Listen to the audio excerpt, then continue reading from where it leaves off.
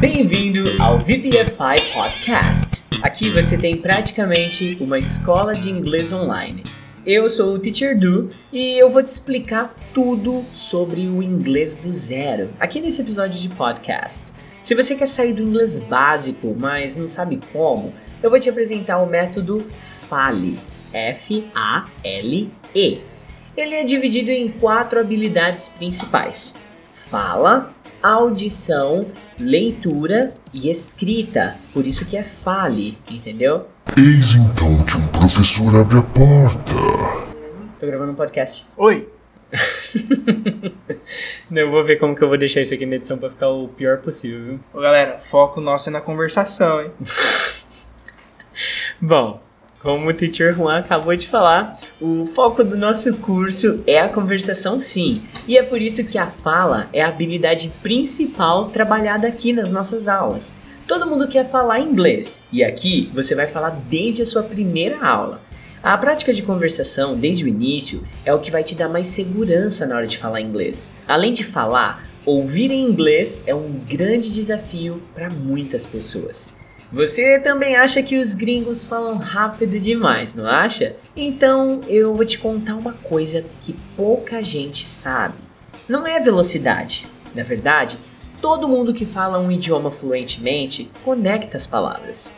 Você faz isso, eu também, o Teacher Juan também, todo mundo faz, é natural. E em inglês não é diferente, né? Por isso, o nosso curso trabalha a audição do jeito certo em todas as aulas. A terceira habilidade desse método é a leitura. Afinal de contas, a forma mais eficiente de aprender novas palavras é lendo.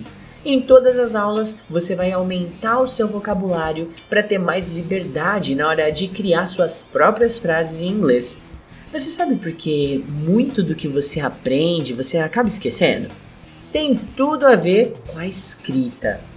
A maioria das pessoas anotam o que aprendem de forma errada, e isso faz com que elas não consigam memorizar grande parte da informação. Dentro do Inglês do Zero, nós te ensinamos a melhor forma de anotar o conteúdo para você nunca mais esquecer. E não é sobre anotar tudo que você aprende, mas sim anotar o que realmente importa. Então você percebeu que o método FALE trabalha todas as habilidades linguísticas, não é? Agora sim você vai aprender inglês, hein? Tem um botão aqui em algum lugar, seja no Spotify, na Apple Podcast, na Deezer, em algum lugar tem um botão que vai redirecionar você para a nossa página da Escola de Inglês Online.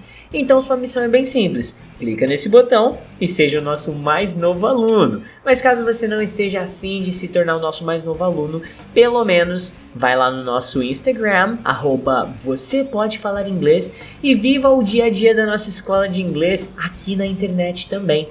Eu tô de hora em hora ali compartilhando stories, mostrando os bastidores da escola. Todo mundo tá até me chamando de Virgínia, só pra você ter uma ideia. Então, espero você se conectando ainda mais com o VPFI, ok?